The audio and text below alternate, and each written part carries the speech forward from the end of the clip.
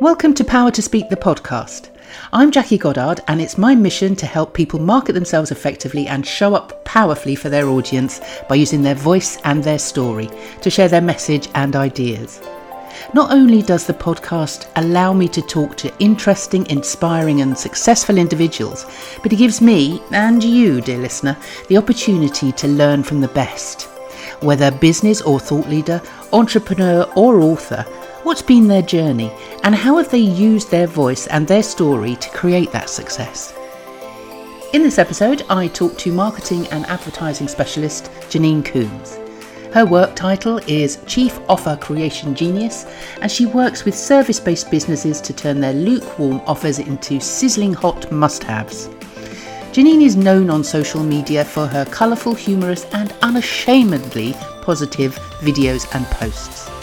Despite the fun and frivolity though, there are many words of wisdom from Janine as we discuss wants versus needs, finding your brand voice and clarity in what you're selling.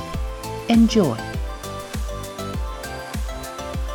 Welcome to Power to Speak, the podcast with my gorgeous guest today, Janine Coombs.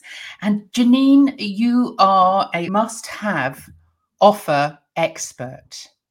Yes, So let's call me that. Thank you for having me, by the way. You are more than welcome, and I'm very, very, very pleased that you're here. I like the fact that on your LinkedIn you've put you are the Chief Offer Creation Genius. Yes. So maybe break it down for us a little bit. Just tell us a little bit about what that means and what it means to your clients. Well, let's try and put it in a nutshell.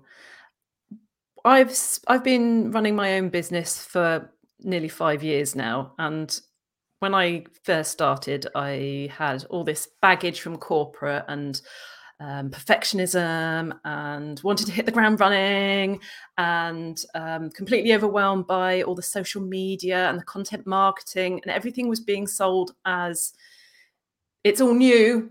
Everything you know about marketing is wrong. It's dead. It's gone. It's time for a new way to do things. And it wrong-footed me completely. I jumped into the social media. I set myself up on every single social media platform there is, because I thought if I'm going to help people with marketing, they're going to expect a marketer to know everything. I mean, who's meant to know everything about any specialist topic? It's just ridiculous. But anyway, that's what I put on myself. I jumped into the trying to build an audience, and I jumped into the being on social media and creating content. But nobody, like I work with various people on their specialism, but nobody seemed to be helping me or other people in my situation with what they were actually offering. And I think that's a thing that's particularly hard for service-based business owners and not product-based business owners. Product-based business owners have their own issues. But when you have a product-based business, you've got the product. Hopefully, you've already done the testing and trialing and tweaking and making sure your physical product is fit for market and people actually want it. And you are just trying to sell as many as you can, get in front of the right people, get in front of the right audience who might want your stuff. Whereas when you're a service-based business owner, that proposition that you're putting out there, that actually takes quite a while to work out what exactly is going to work. How do you position it? How do you put it together? What's the price? What's the messaging around it? Why should somebody buy it? And there's a lot more that goes into it, I now realize, than you might first think. So I like many people, I see people jumping into the social media, jumping into trying to create an audience, build an audience, and they don't actually know what they're selling at all. Yeah, and so really it's about making sure that what the service that you are offering is one that people want to buy. Yeah.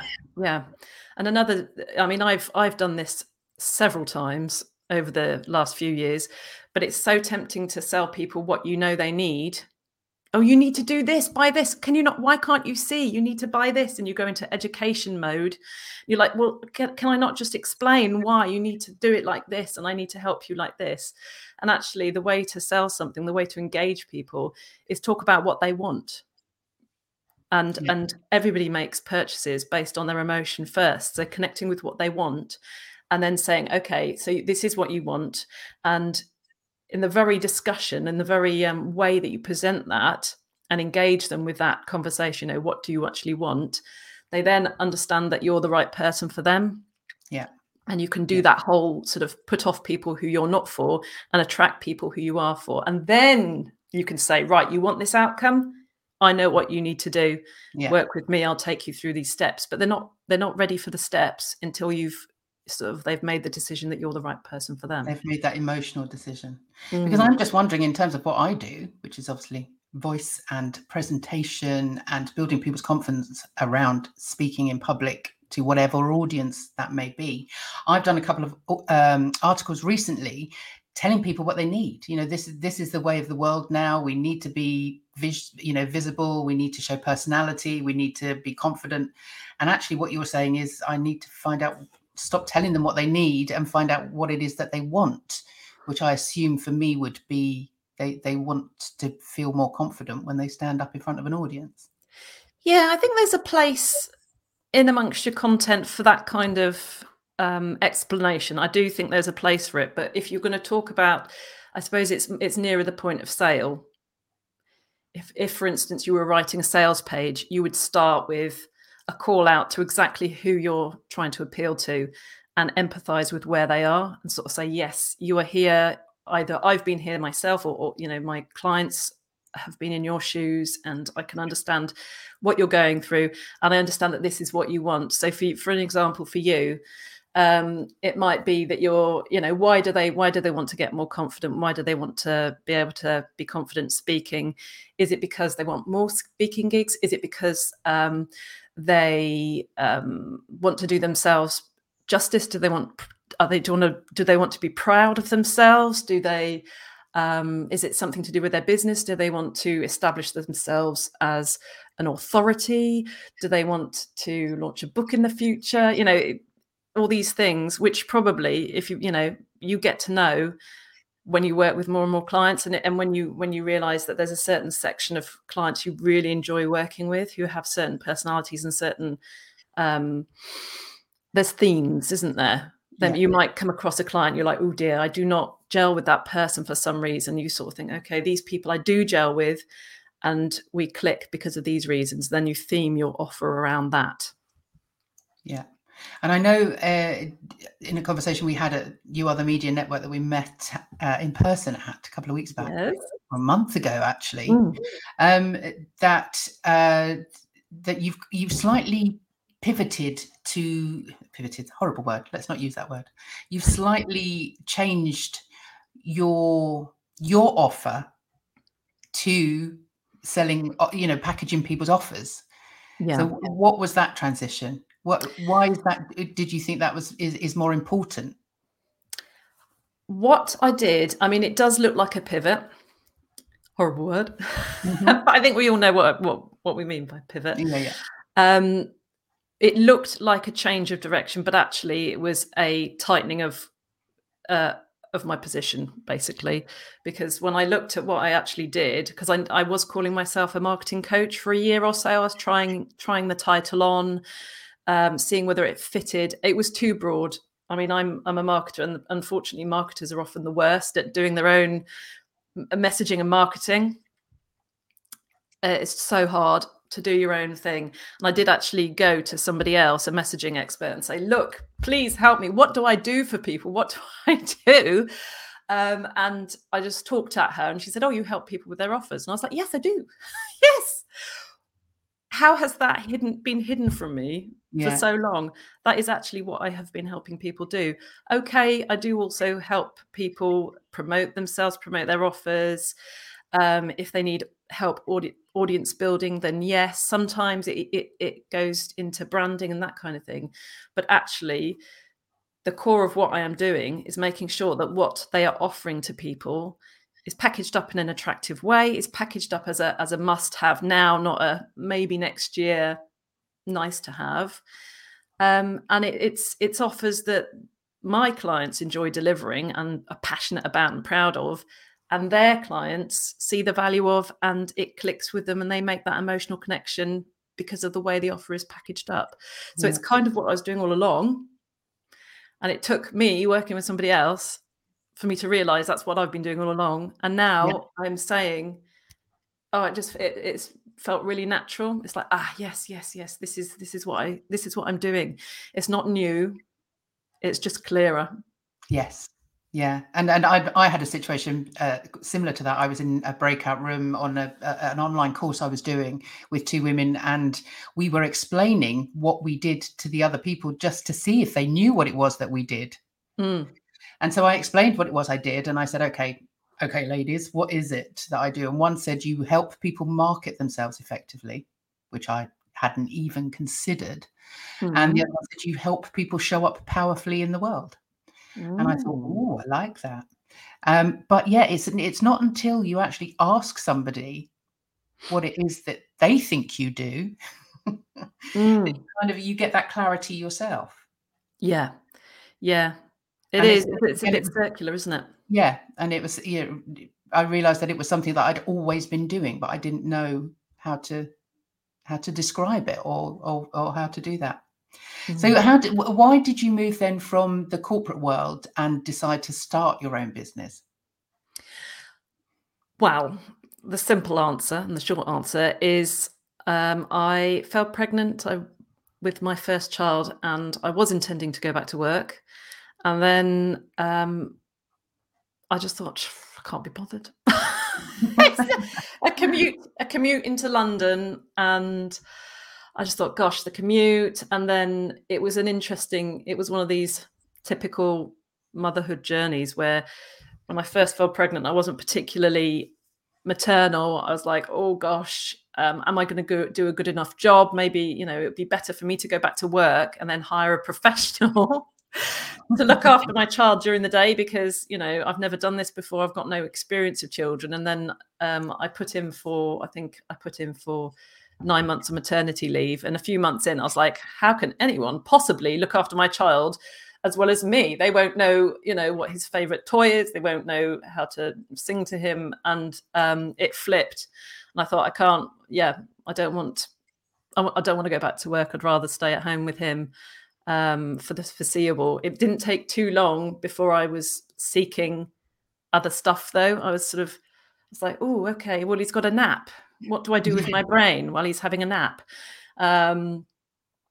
So, I had another child a couple of years later, and as soon as she started going to nursery, I was looking for things to do, and I was sticking my nose into my friends. So a few friends set up their own businesses, service-based businesses, and I was just like, oh, why are you doing that? That doesn't make any sense. And why are you using that advertising? And then I thought, do you know what? I should just stop bothering my friends and actually set up a business. Yeah. to help people who actually want the help. Yeah. I mean, obviously I've followed you for a couple of years on, I've stalked you basically on LinkedIn and other places. And I know we know a few sort of connections with Trisha Lewis and you on the media and things like that. But I think it was Trisha that mentioned you to me for the crazy videos and the dressing up and the performing side. So what made you think that was a good idea? What did you, I mean, and it, it has made you, stand out from the crowd. It's your brand, it's this kind of fun side of marketing. But what was the thought process behind that? I mean, there was very little thought, if I'm honest. There weren't many thoughts. The story goes that a friend of mine on LinkedIn, who was at the time, she was doing more video than me, and she had a guy say to her, do you know what? I teach people how to use video. Would you like some free feedback, to get more impact and more response and more whatever leads and whatever you want from video? And she said, oh, go on then, I'm open to feedback. And the feedback he gave her was so specific and personal that she posted about it on LinkedIn and said, come on, let's have a discussion. Let's have a mature discussion. Do you think a man would have got this feedback? Am I taking it too personally? And it was things like, your voice is too high. You sound like a primary school teacher. Try lowering your voice on video. wear different clothes because you look too young. I mean, this is a woman in her 30s. Not that it matters. She could have been 20, but you look too young. Perhaps wear sort of older looking clothes and perhaps a set of pearls. Oh, I mean, God. it was so specific. It was hysterical. It was absolutely hysterical. So she responded really maturely and put this video on and said, you know, what do we think about this? My response was just like, this is so hilarious, with feedback, that I now want to go on video with a set of pearls. Also, he said, put more makeup on. So I put a plastered makeup on, put on a stupid voice. I couldn't help myself. It really did not feel like the right thing to do. Put a silly video on LinkedIn. Nobody was doing silly videos. I mean, there's loads of people dressing up on LinkedIn now, but at the time nobody was doing it. And it was just a gut reaction. I must take the mickey out of this feedback because it's hilarious. So I did a little short video of me saying, oh, this is how you become, you know, a credible expert, and lots of makeup and set of pearls and that kind of thing. And I just pressed publish, and I was like, oh my God, I've just ruined my business. I couldn't help it. And the reaction I got was astronomical. It was like so many people said it was hilarious and really funny. And you know, one woman personally messaged me and said, thank you very much. That's the first time I've laughed in months and months, because I've been going through cancer treatment and nothing, just haven't found anything funny, and that made me laugh. So thank you. And I was like, oh my God, I'm a comedy genius. I should do this more. I have a gift. Yeah. Well, we'll come on to that, but I just talking about the reaction you get from LinkedIn when you post stuff. I mean, I have to show this photograph. Yeah. So you posted this not long ago, and I think it was after a bit of a hiatus that you had, and you came back with this. A fantastic photograph, and it made me smile when I saw it. And yeah, just explain a little bit about the reaction that why you posted it, and yeah, what reaction you got to it. Well, like many people, especially people with children that they were homeschooling, I haven't had as much time and energy for social media. So I hadn't been posting any videos, barely any photos of myself, which is part of my brand now. And like, my face is all over everything. So I thought, you know, the kids are back at school. I had a bit more energy. I was like, right, here I am. I'm back. I'm going to be doing videos. Let's reintroduce myself. People groan at those reintroduction posts, but they're such a good idea. You might have connected with new people. Anyway, I did one of those reintroduction posts, you know, hi, it's me. You might not recognize me. I've had my hair cut and things. And I wrote it all, and I was looking for a photo to attach. And I just couldn't find any. All of them, the ones I've taken recently with my hair short were me that I've taken for thumbnails and things. There were no just sort of candid ones of me not posed. So that one, I thought, oh, I'll have a look at my holiday snaps. So that one was taken by my sister on holiday. We go on holiday every year as a family. And I thought, oh God, it's not very flattering.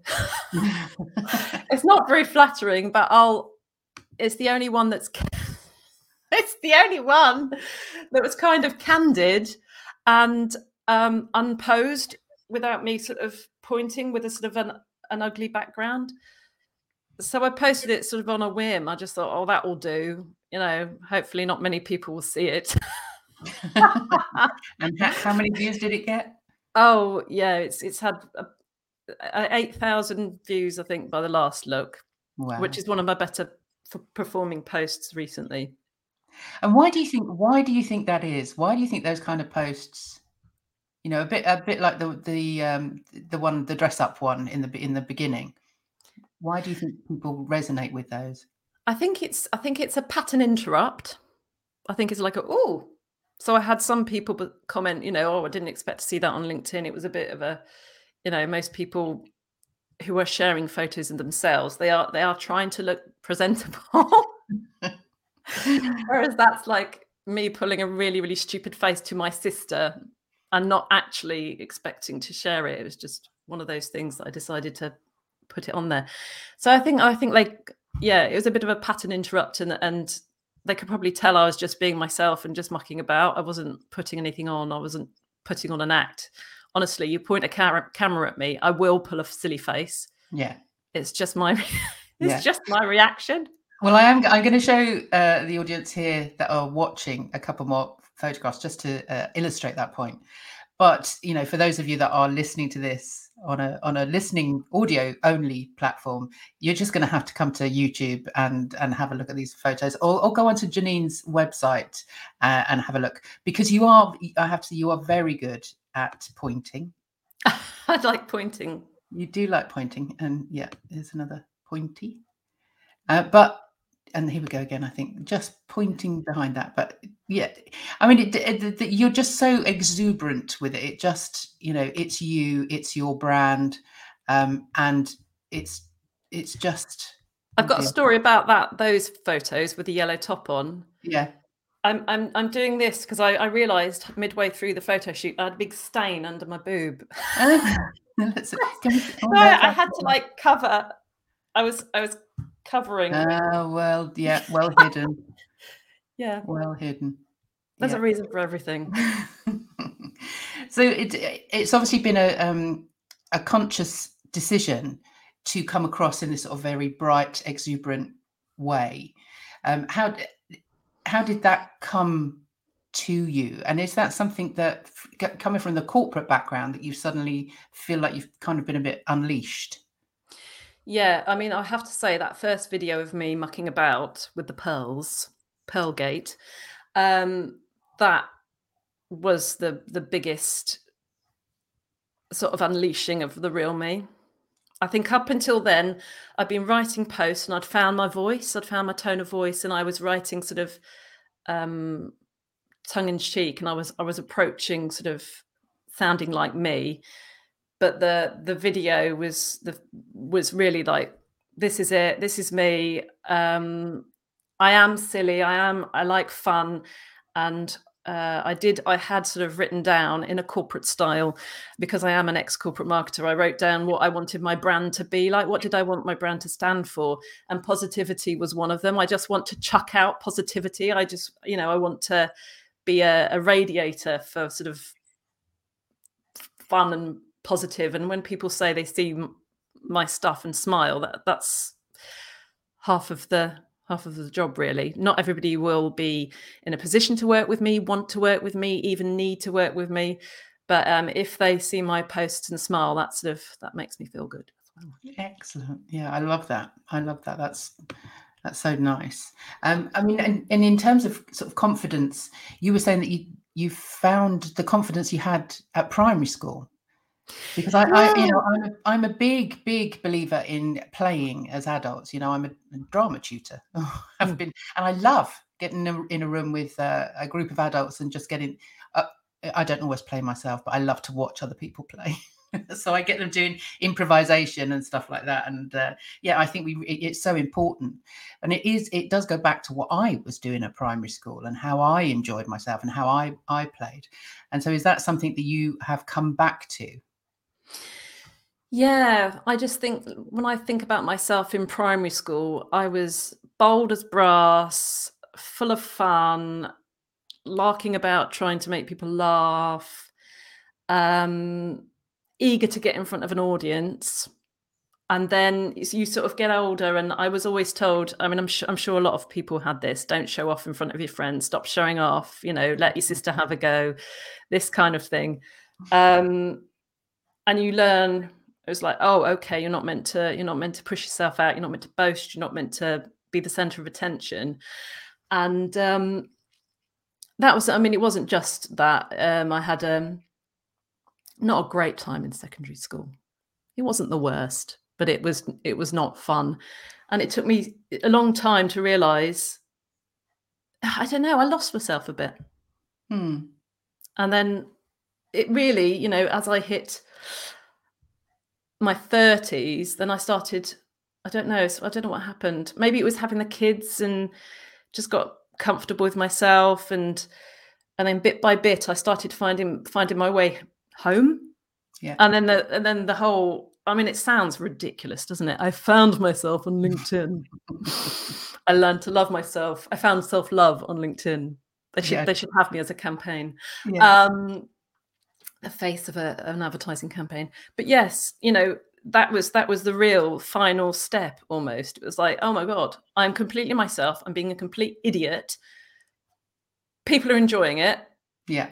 I'm enjoying it. And this feels like the real me. I'm finally back to the real me and happy to, I get nervous about speaking gigs and that kind of thing. But I think that's normal. Yes. But, I'm like, yay, this is me. I'm being me, and I can be normal. I don't have to put a mask on. Yeah. And I think people out there listening will think that that's unusual on LinkedIn to actually kind of find that. But I certainly have over the last year. I've connected with more people on LinkedIn. I've been to more networking through LinkedIn, and it kind of gives you the confidence to be yourself.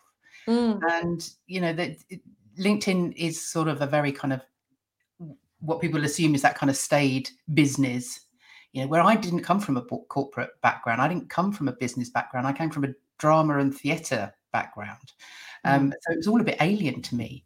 So I spent the first year trying to speak, trying to look the part, all of those things. And actually, that's not what people want. That's not why people connect with you. They don't, they come to you because you're bright and positive and enthusiastic. And that's what they love about you. They don't want to see corporate Janine. They don't want to see you in in your twin set and pearls.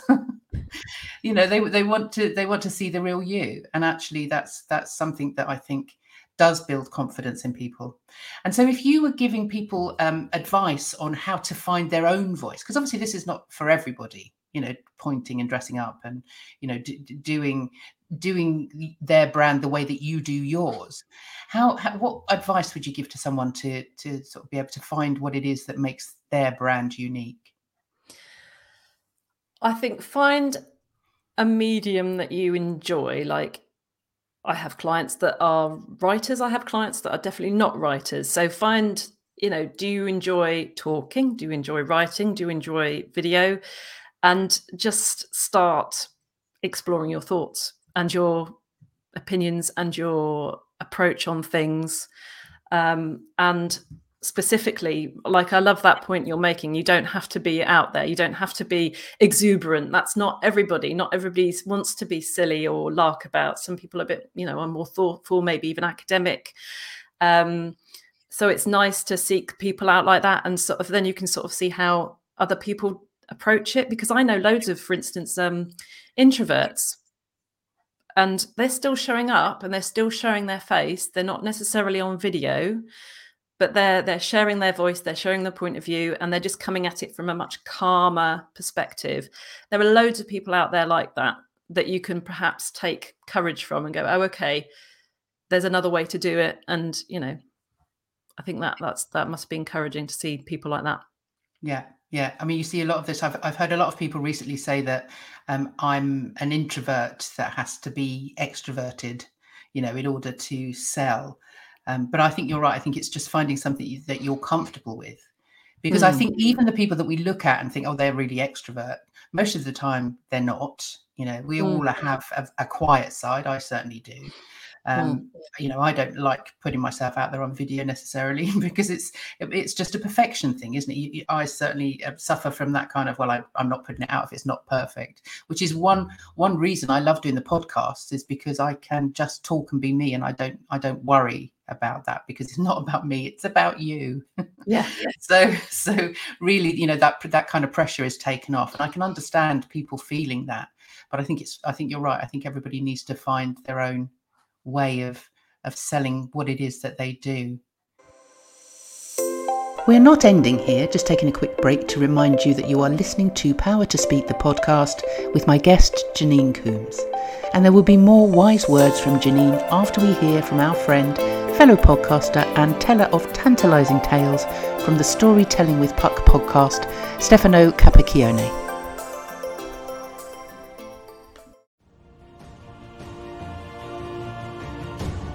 The story I'll read for you. There once were 3 little girls. This is a dream that I think really shows how we view transformation. Dreams, emotions, empathy, connection, stories. Storytelling with Puck. Find your next tantalizing tale on your favorite podcast platform or at puckcreations.com/storytelling with Puck podcast. So you recently have done lives, which is something, again, that I need to do and I have been meaning to do for a long time. How has that been? Because you did like 26 days. You did every single day, every single letter of the alphabet. Yes, I did take my birthday off. I thought, do you know what? I'm gonna take today off. It was good because it forced me to do it every day, and I got back into the habit of it. And it, as I mentioned, I hadn't been as active previously. 7 days a week, or did you? Yes, it was 7 days. Yeah, I did. I did Saturday and Sunday as well, which my husband was really happy about. He's like, "What are you going to do at the weekend? What if we have to go out?" And I was like, "Oh, it's fine." I have to say, towards the end, I switched to video. Technical LinkedIn stuff. I wasn't getting very good reach on the live platform, so I switched to video towards the end. But yes, I learned a lot. What did you learn? Technical stuff about live video on LinkedIn. I was going live on Facebook as well, but I think it would have lent itself better to a regular slot, like once a week. I'm going to go live about this topic and build up the audience over time so people could expect me to be there. And I think I was doing like little snippets. I was doing short videos, whereas lives, I think the point of a 1 hour live per week is not that people turn up for the whole hour. They have the opportunity to dip in and out, and people who dip in and listen a bit can comment, and that kind of gets the algorithm going. Whereas I was nipping on, and by the time people had noticed I was online, then I was off. And then there's technical things about LinkedIn Live. You can't comment. I couldn't comment. So if I saw people comment, I couldn't reply. I had to go in on my phone. Oh, it's awful. They need to fix it. Talk to John Esperian, let him know. John ought to go in there and sort them out. But no, it was really good, and it was an interesting experiment, just having to approach my topic, my chosen subject of offers, from 26 slightly different angles. Which really helped. I was like, oh, okay. I feel like I need to write 26 blogs now, because as I was talking, I was like, oh my gosh, I have so much more to say about this. So I think I've got a long list of blogs that I want to write now. Get them recorded, get them transcripts out there. Because I watched A, certainly. I watched a few, and it must have been very difficult, because I think even in A, which was audience, you were swayed by niching, which was obviously the N. So it's like, well, no, I can't talk about that now because I've been talking about that then. So that must have been quite difficult to. Yeah, it was an exercise in keeping on topic, to be honest with you. Yeah, I think I noticed that I do stray off topic. But yes, I did. I was like, I must only talk about this thing, and that is coming. Don't talk about that, Janine. It's coming. It's coming. I can't give N away. I can't give Y away. Yeah, difficult, but a discipline, as you say, probably well practice. Yeah, and then that kind of led up to a webinar that you did. Yes. And so that just seems to me, and as a marketer, you might be able to obviously tell me what kind of ROI you would get by doing that sort of consistent live for 26 days and then the webinar. And then, I mean, I'm just really for our listeners to kind of, because I certainly am thinking about, should I do a webinar? Should I do a 5-day challenge? But what is the ROI, do you think, the return on investment of you actually putting that time in? It's really tricky. So at the end. Yeah, it's really, really tricky. So, I mean, it depends. I'm still working through the calls that were booked as a result of the webinar. So I don't know how many, I can't, yet say, okay, I've got X pounds of revenue as a result of all this effort. What I can tell you is I had some people approach me the result of the webinar was I was launching my group program. Your Sizzling Hot Offer is the name of it. But in September, I had quite a few calls booked in for people wanting to work with me one-to-one. And I know because of they told me that they saw me doing the lives. And I think it's one of these things. It's a reassuring thing. It's like, okay, I've just started to work with a sales and marketing expert. She's there, she's doing it, she's open with her thoughts. I can dip into what she's doing, I can see people commenting, and I think it has this sort of halo effect on, you know, people who are already deciding whether to work with you or not. Yeah, so it's not even, sometimes it's not even monetary, it's kind of yeah. And I started doing the 26 days for visibility. That was one of the main reasons. It was like, come on, I've been off video practically for 2 years. I need to get my face back on there. Yeah. And so that was predominantly why I did it. I was just like, I need people to remember who I am. Yes. So that was actually the number one reason. And I thought, well, I might as well culminate it in a webinar. Yeah. Yeah, brilliant. I was just thinking about, obviously, when I first saw you on video, you had that very sort of straight fringe and the sort of it was a very, very specific look, whereas now you've come back 2 years later, it's a lot softer. And, you know, is that something that sort of happened naturally, or is that something that you decided to do? No, as with all of your questions I seem to be answering them with no. There was no thought process at all. What happened was a few months ago, my hair had grown down to my elbows. Well, we got this. Yeah, you can't see it there, but it's down my back. It's down my back. So it had grown down to my elbows because of lockdown, and I couldn't be bothered to go to the hairdresser, and I was moving house. Actually, I had it cut before I moved house. And I thought, I'll donate it. I'll donate it to charity, because, you know, there's charities that make wigs for kids who are going through chemo and what have you. I thought I'll just cut it off. I'd always been thinking about it, but I'd never grown my hair long enough. I thought that, might as well. I'll go for a short bob. And I had my friend's hairdresser over to my house where there's no mirrors, and I just assumed she'd done this before, so I didn't really brief her very well. And she put the ponytails in. I couldn't see where she'd done it. She'd done it quite high, and she just hacked it off and said, "Oh, we're going to have to go shorter than a bob." Oh no! Because I've cut it at an angle, so we're going to have to go shorter. I was like, "Oh my goodness, okay, okay, breathe." I started sweating profusely. And looking back, I'm just like, why didn't you just stop and we could have had a chat and say, okay, this has happened. Let's see what our options are. But instead, she just started snipping. Hair was flying. I was like, oh my God. And she said, oh, I used to have a feathered bob. A feathered crop. I used to have a feathered crop. And I was like, number one, I did not want a crop. She didn't need to go that short. And number two, feathered is not a hairstyle that I wanted to be associated with. But anyway, I mean, she asked me if I wanted a photo of the end result. And honestly, I was mortified. She'd done it round with a round brush. I looked properly frumpy, really, really, really frumpy.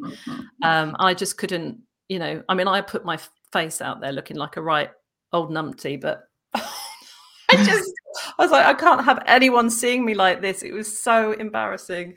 I ran upstairs as soon as she'd gone. As soon as I said thank you very much and gave her money, because that's what we do, isn't it? Yes. No, we do. Thank you. Goodbye. Here's your money. I ran upstairs and stuck my head under the shower. So I do have a picture of the after I've stuck my head under the shower. It was very, very short. But now, yeah, I mean, it's great. It's obviously grown out. Yeah, it's. Do you know, I quite like it. I think it's nice. I mean, I didn't recognise you when I saw you in person at You Are the Media from the videos. Yeah, it's very different, isn't it?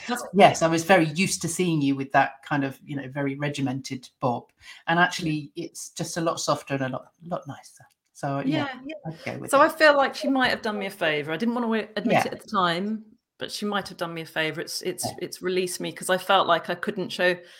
See, you're getting the vanity now. You think I'm not vain. I am.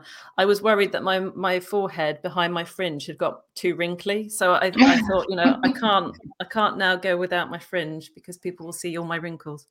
No, it's lovely. See, I just, well, my hair changes from week to week, so nobody quite knows what I'm going to turn up with. But yeah, it's part of your brand, isn't it, really? Yeah. So tell me a little bit about what you wanted to be when you grew up. Because there's definitely a performer in you, and I know you sing, and obviously there's all the stuff with the video. So is that what it was? What did you want to be with, say, when you were like 9 years old? I don't know whether I'd have said this, but looking back, I think I did want to be French and Saunders, one or the other, or both, somehow. I used to reenact their sketches with a friend of mine who was, I think she was quite reluctant, to be honest with you. I think she just went on along with what I was doing. But but I think I said, my dad was a policeman, and he used to come back and just sound like he was having a whale of a time, having a laugh with his mates. And I thought, that sounds like good. So I did say at one point I wanted to be a policeman. Nothing solid. Nothing I stuck with. No. So why marketing then? How did that happen? I did a business degree because I couldn't decide what to do. I couldn't decide. I used to envy like people who wanted to be a doctor, or people who wanted to do something specific so that they could work towards something, but I didn't have anything solid. So after doing not very well in my A-levels, I just thought I would choose something that was flexible, that could go in several different directions. And the business degree I did, you got a taste of HR, you got a taste of sort of operations, you got a taste of accounting, computing even, and marketing seemed the most fun. It seemed the most creative, and so the final year you got to choose your modules. I chose all marketing modules. Yeah. I mean, I think there's, it definitely comes across that there's a certain amount of creativity in you that obviously needed to come out somewhere. I'm just on this thing at the moment that actually we all kind of, whatever we were doing as kids, we eventually come back to, because we go through that, we go through secondary school where we all kind of get squashed, to, quote Trisha. And like you were saying, I don't think anybody has a fantastic experience in secondary school. I think, all that kind of creativity and play is discouraged. So by the time we come out, we are then looking at what we should do, what other people expect us to do, what we think we should do. And so by the time you get, maybe into your 30s, into your 40s, you start thinking, well, maybe, there's something out there that I really want to do. And then I think we kind of come back to it. Would you agree? Yeah, I think you do. It is weird, but I think me larking about on video, I'm not doing so much of that now, but I will be trying to find ways to weave comedy into what I do. And when I write, I try and have a laugh, and I write with it's very tongue in cheek, some of my stuff. I'm a little bit sarcastic, or we were discussing earlier, I like to do tongue-in-cheek bravado and pretend that I'm really, really arrogant sometimes, sort of counteract the sort of, oh, not me, don't look at me. Sort of go the other way, but it's always tongue-in-cheek. Yes, yeah. It's kind of trying to find the diva in you. I quite often have to dredge up a diva from somewhere, just, to put yourself out there. Yeah. But I agree with you. I think, who you are in primary school is probably who you are. Yeah. And you're sort of bent out of shape in sort of maybe your teens and 20s, and then you come back to yourself. Yeah. Quite a few people, I agree with you. I've quite a few people I've had this conversation with, and they say the same. It's funny, isn't it? Yeah. It's funny, or it's a shame, one or the other. Just go for it. So what is the favourite then, writing or video, or what do you enjoy most? Oh, that's tricky. I really, really enjoyed the videos. But I think the way I'll approach it now, I really have gotten into the writing. I think that I don't write, I'm not a prolific blog writer, but when I do, it allows me to really think about my opinion or my point of view on a certain topic. And it allows me to, I like thinking about the research. I like trying to make concepts clear. I like to get rid of jargon. And then I think what I'll do in future is I'll write the blog first and then I'll produce the videos. Yeah. I think that would be the more logical way around to do it. Yeah. And that's something I'm thinking of as well. You know, the stuff that I've written is, you know, where is the outlet for that? Because as you say, when you're writing stuff, I love writing. When you're writing stuff, you can kind of put all your thoughts out there. And then in the process of editing, you really kind of find the essence of what it is that you're trying to say. And then that's my thing next, is how then is it video, is it solo podcast? I've never really done one where I'm just talking to the camera, or, you know, which I suppose is a video. Yeah. So yeah, it's that for me is the creative side of it. And, you know, I've the podcast I was doing as Atticus Arts, which was my incarnation before lockdown, was really about people's creativity and how people in business use their creativity without even really realizing it. Because so many people I speak to go, well, I'm not creative at all. And they assume that, you know, they get mixed up between artists and painters and musicians, and actually being creative, which is what you do, what I do, you know, just in writing and putting your thoughts out there, doing the research, all of those things, I think is creative. Yeah, it's funny you should say that, because before doing the videos, I didn't think of myself as creative either. How silly of you.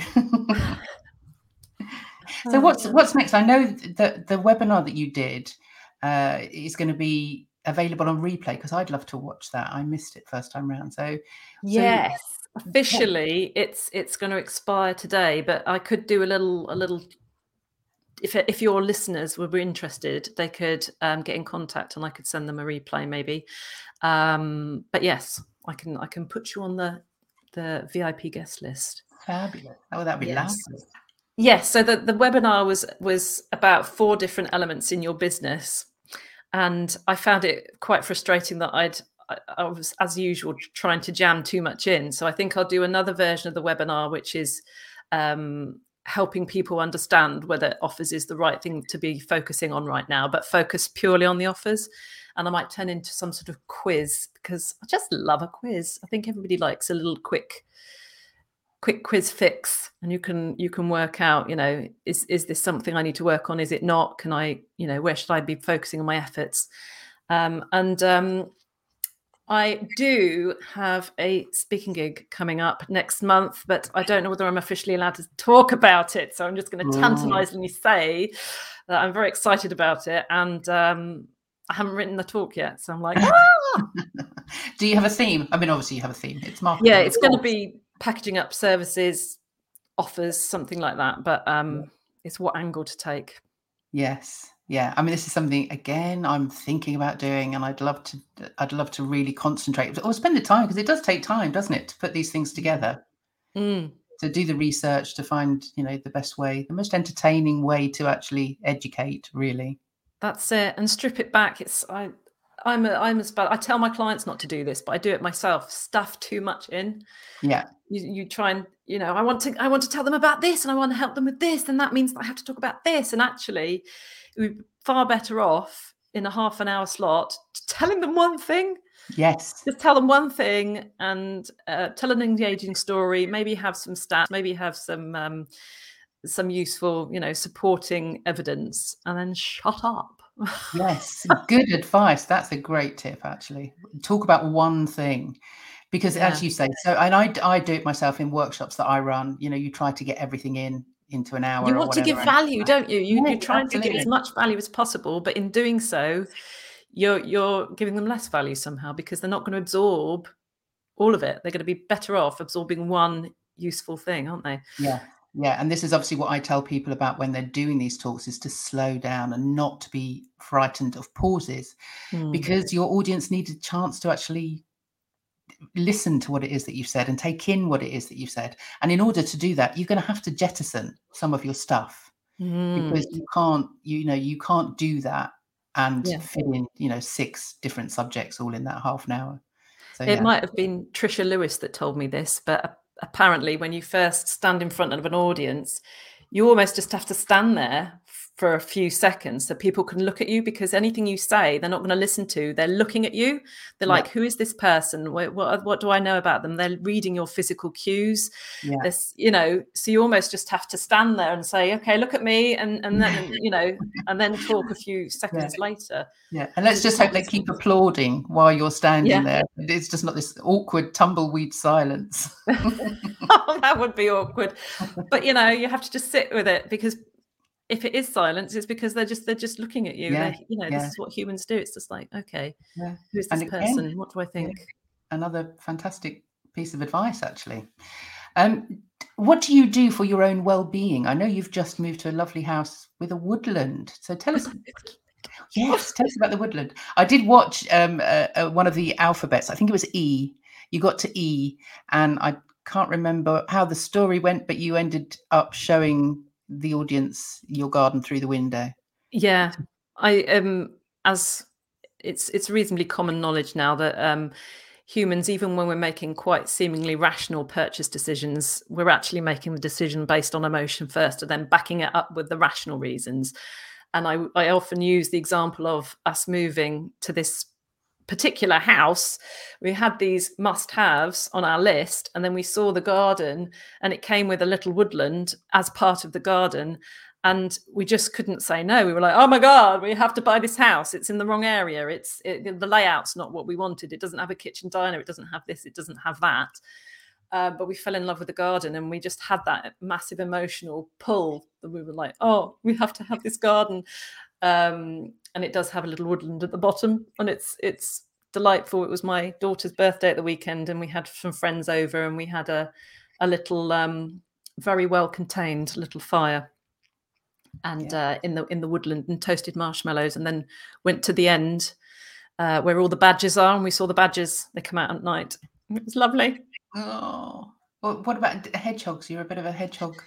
We think we have got hedgehogs because we have seen some hedgehog poo around, but we haven't actually seen them. We haven't actually seen them themselves. Badgers do eat hedgehogs, so I don't know how many hedgehogs are surviving around here, to be honest. Yeah. So in terms of the fact that on your to-do list, on your wish list for this house, this very, very special place that you've moved to, are you settled there now and thinking you made the right decision? So the garden was, in terms of school catchment, all of those things, everything that you were moving to, all that research that you did, all those needs and wants, and you've ended up with a house that doesn't really tickle those boxes, but the garden does. So are there any regrets? No, the best schools, we're not in the catchment for the best secondary schools, but there's a secondary school which is within catchment. It looks good, and the happiness ratings are good, and we've just decided, it's just all the rationality of, we rationalized it all. I didn't go to a particularly good secondary school. I was fine, and this sort of thing. But no, it's really, really lovely. It's really lovely. Everybody's very friendly around here. And the kids, primary school, they're both in primary school. We came from a really amazing primary school where we were. I just didn't think there was any way that they would enjoy it as much, but they seem to prefer it. Don't know why. Brilliant. Yeah. Well, they've got this gorgeous garden that they can. Well, it helps. Yeah. Bring all their friends back to. But I think you're absolutely right. That happiness scale sometimes is just, so much more important than what we think we should have. And it comes back to, what you think you should and what other people expect you to have. And you kind of go, no, well, actually, this is what's good for us. This is number 10 on our happiness scale. Yeah, exactly. Yeah, it took me a while to settle in, but now I'm like, yes, I feel more relaxed, and I feel like I'm getting there now. Took me a while. Brilliant. Well, just before we end here today, tell us where people can connect with you. I've got a couple of, I think I've got your website. Is that your website? Let's put that up and see if that, there we go. So that's the website. Where else can people find you? Say hello on LinkedIn. It's linkedin.com/in/Janine Coombs. Da, da, da. Oh, ticker tape. Look at that. Oh, don't you just love StreamYard? Well, you've got all the gadgets. When I was using StreamYard, I didn't investigate all these bells and bangles. They're brilliant. Yes. Yeah, it doesn't help for the people that are listening at home. Check us out on YouTube, on Power to Speak, the podcast on YouTube channel. So you've got a YouTube channel yourself, haven't you? I do. It's just got my old videos on there. I don't use it as a main content outlet at the moment. Yeah. I may well be in the future, but not at the moment. Well, thank you so much for your time today, Janine. It's been lovely to talk to you. Enjoy the rest of your week, and thank you so much for being here. Thanks so much, Jackie. It's been a pleasure. You're welcome. Many thanks to Janine for joining me and sharing her journey and insights into the world of brand, voice and offers. I'll certainly be making sure that from now on what I offer is what people actually want to buy, that my offers are not lukewarm but sizzling hot. Janine regained her playfulness and in the process found her voice, which I think is something we could all do. For instance, what did you want to be when you were 9 years old and why? Was that dream, ambition quashed as you went through adolescence and adulthood? Rediscover that inner child. You may find that it will lead you to finding your voice. What were your takeaways from our conversation? Connect with me on LinkedIn or contact me through the website powertospeak.co.uk and let me know. And remember, check out some tantalising tales and magical moments from Storytelling with Puck. Find them where you find your favourite podcasts or head over to puckcreations.com/Storytelling with Puck podcast. Thank you so much for listening. If you like what you heard, then please leave a 5-star review on whichever platform you're on. And if you'd like to receive information about future guests or would like to know more about Power to Speak coaching, then sign up for our fortnightly newsletter at powertospeak.co.uk. Bye for now.